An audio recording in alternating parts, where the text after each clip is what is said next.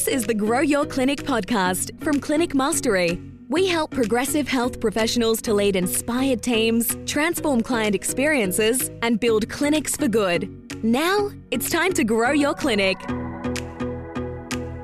Welcome back to another episode of the Grow Your Clinic podcast. Jack and Ben here again. Did you like what I did there, Ben? What did you do? Well, Jack and Ben here again. Oh, I rhymed. golly. I love it. I just live in the rap world, so, it was music to my ears, I guess. Yeah, no doubt. Well, I'm the funny one here, obviously. Maybe I'm Andy, you're Hamish, right? Oh, if only. Yeah, that's a long comparison parallel to draw, folks. But thank you for sticking with us this far in.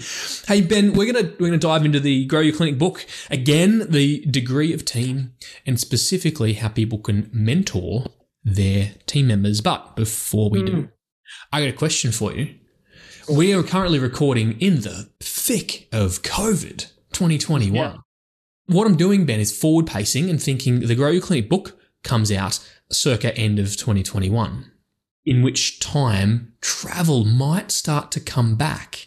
And I'm thinking maybe the book is a great book to take on your travels. You could listen to it. You could read it on the plane. Remember those things with wings and engines and we go in the air? We get to get back on them. So my question for you is, where will you travel first when you're allowed to travel unrestricted? Do you know that I was thinking Mildura in Victoria, which is paradise. My wife is from, and her folks are there. Yes. And we haven't really been able to cross the border here in South Australia. So I would imagine that could be the next place. It's by the water. It's a nice place. I grew up in the country. I grew up in Wales, so it's a lot better in terms of its greenery and scenery. But I would love to go. We were meant to go to New Zealand ages ago. Got canned. Didn't happen. So I would love to go to New Zealand. G'day to our New Zealand listeners. Yes, G'day, kia ora. Hello. Yes. Look, I can't wait to get to Western Australia. We have so many of our community in WA. I've booked 3 times, been cancelled 3 times by our friends in the National Cabinet, and I cannot wait. Who knows, Ben? By that time, it might be the Republic, formerly known as Western Australia, if they get their way. Anyway, much love to our West Australians on the western side, but let's get to the Grow Your Clinic book. One of the 7 degrees is around team, and one of the components of team is not just attract, is not just nurture, but how can you mentor and train your team? So what are some of the components, Ben, that make up mentoring? I think it's really important to think about the rhythms that you have with the who. There are certain teams within teams that you can have, and depending on the size of your clinic, maybe you're building towards that. Or if you're a larger clinic, perhaps you've already got these little units, if you like, within the bigger, broader team. So rhythms are certainly important. And then the who's part of those teams are also very important. And then finally, I'd say the structure of it. So very simply, and we'll get into the detail, either you're doing one-to-one, one to a few, or one to many. And so we'll make this into a matrix in the book, right? It'll be, and we've got resources, downloads, templates for those inside the Clinic Mastery community, both in the Business Academy and in Elevate. But in the book, we'll unpack that one-to-one mentoring, that one-to-few mentoring, and the one-to-many mentoring. Give us some examples or talk us through it a little bit more. One-to-one is probably the go-to for most clinics. Is they need to go to it, I should say, is one-to-one mentoring of your therapist, which typically happens when someone joins the team and we onboard them and induct them. Hopefully that continues on, but I know plenty of people get busy and it falls by the wayside, and perhaps the emphasis becomes on the one to a few, which is classically doing CPD as a group. You meet once a week, once a fortnight, once a month, whatever your rhythm is, and you talk about the latest technique, therapy, intervention, methodology, philosophy, etc. You explore the evidence base and look at how to apply it. That's that one to few But the one-to-one is so, so important. I think when we've spoken about nurturing and pathways and connection being important for retention, the one-to-one is certainly very important to look at as a structure and a rhythm that you should do with your team. What are your sort of thoughts, JOB, on the importance of the mix of mentoring?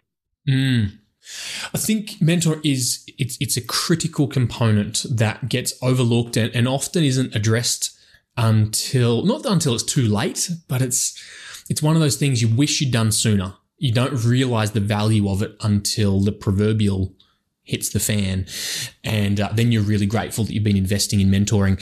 I think you mentioned something really critical that clinic owners stumble upon, and we unpack this in the book a lot more, that one-to-one mentoring peters out. It trickles away and gets neglected because it's not seen as high value. But if we as clinic owners can prioritize our people first, if we can prioritize our team in a one-to-one setting that is not just performance oriented, but is person-centered, it goes such a long way to the longevity and health of your team. You know, we talk in the book around using focus sheets and structured mentoring, not just in a professional sense, but a personal sense, so that there's meaningful progress being made in every instance. So it means those rhythms are regular. They're not just 12-monthly performance review or 6-monthly check-ins, but there's maybe a weekly, a fortnightly, monthly rhythm. Maybe they're different types of meetings. They're walking, they're coffees, they're sit down, and maybe they're a bit more structured. But our team really, really value that. And I think sometimes too, clinic owners, especially as your clinic starts to get larger, you have to have 10, 12, 20, 30 conversations. And it feels like you're going around the mountain the same time. And that's how it feels to us as clinic owners. But we know that those practitioners find so much value in a rhythm of mentoring, both professionally and personally. So can you perhaps maybe unpack some of the structure that goes behind the one-to-many mentoring, Ben? The one-to-many can look like a few different things. And one-to-many really being to the whole team, or maybe divisions of the team. So a therapist team and an admin team. Sure.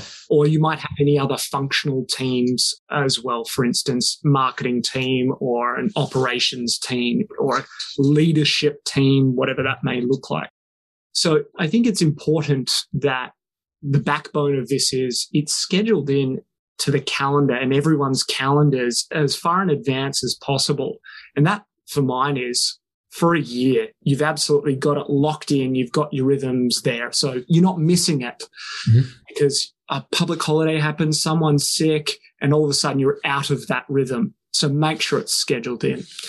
As for the whole team, we can look at things like retreats, where it's a whole day, a weekend, a whole week, whatever that may look like, where you're able to do some real deep immersive work as a team. So that can be a rhythm in terms of all team meetings.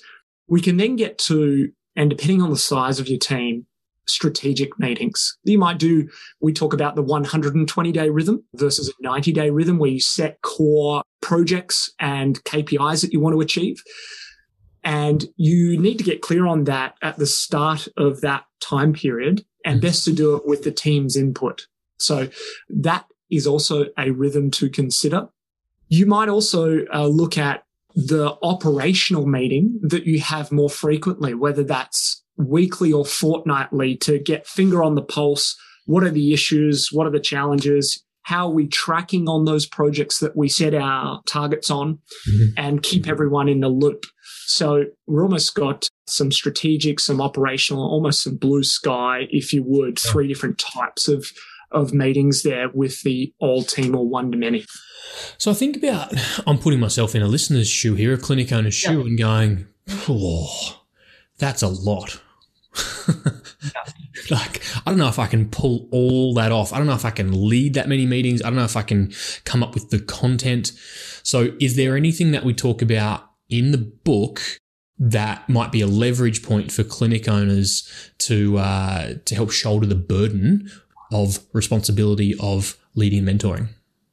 Great leaders create leaders. I think that's a wonderful saying. I don't know who said it, but it's a wonderful saying that we've often used, in that as you're growing, I think it's important you remove yourself as the bottleneck and allow other people to step into positions where they can be leaders, be mentors. And one of the distinctions that I think has been useful, it's a subtle yet significant shift in terms of leverage, right, is that so many of us have gone through that journey where we take on a lot of people's problems. So if we're mentoring our team, we absorb it all and try and solve it all. It comes naturally as therapists, right? Like, people come to us to get solutions.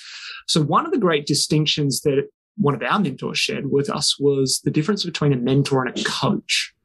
And so as we're talking about clinic owners here mentoring their team, perhaps that subtle yet significant shift is around a mentor is really someone who can share expertise and give guided action, draw on their experience. They can tell you what to do, essentially. A coach is someone who can ask really good questions to unpack the answers that are revealed by the person you're working with. Right.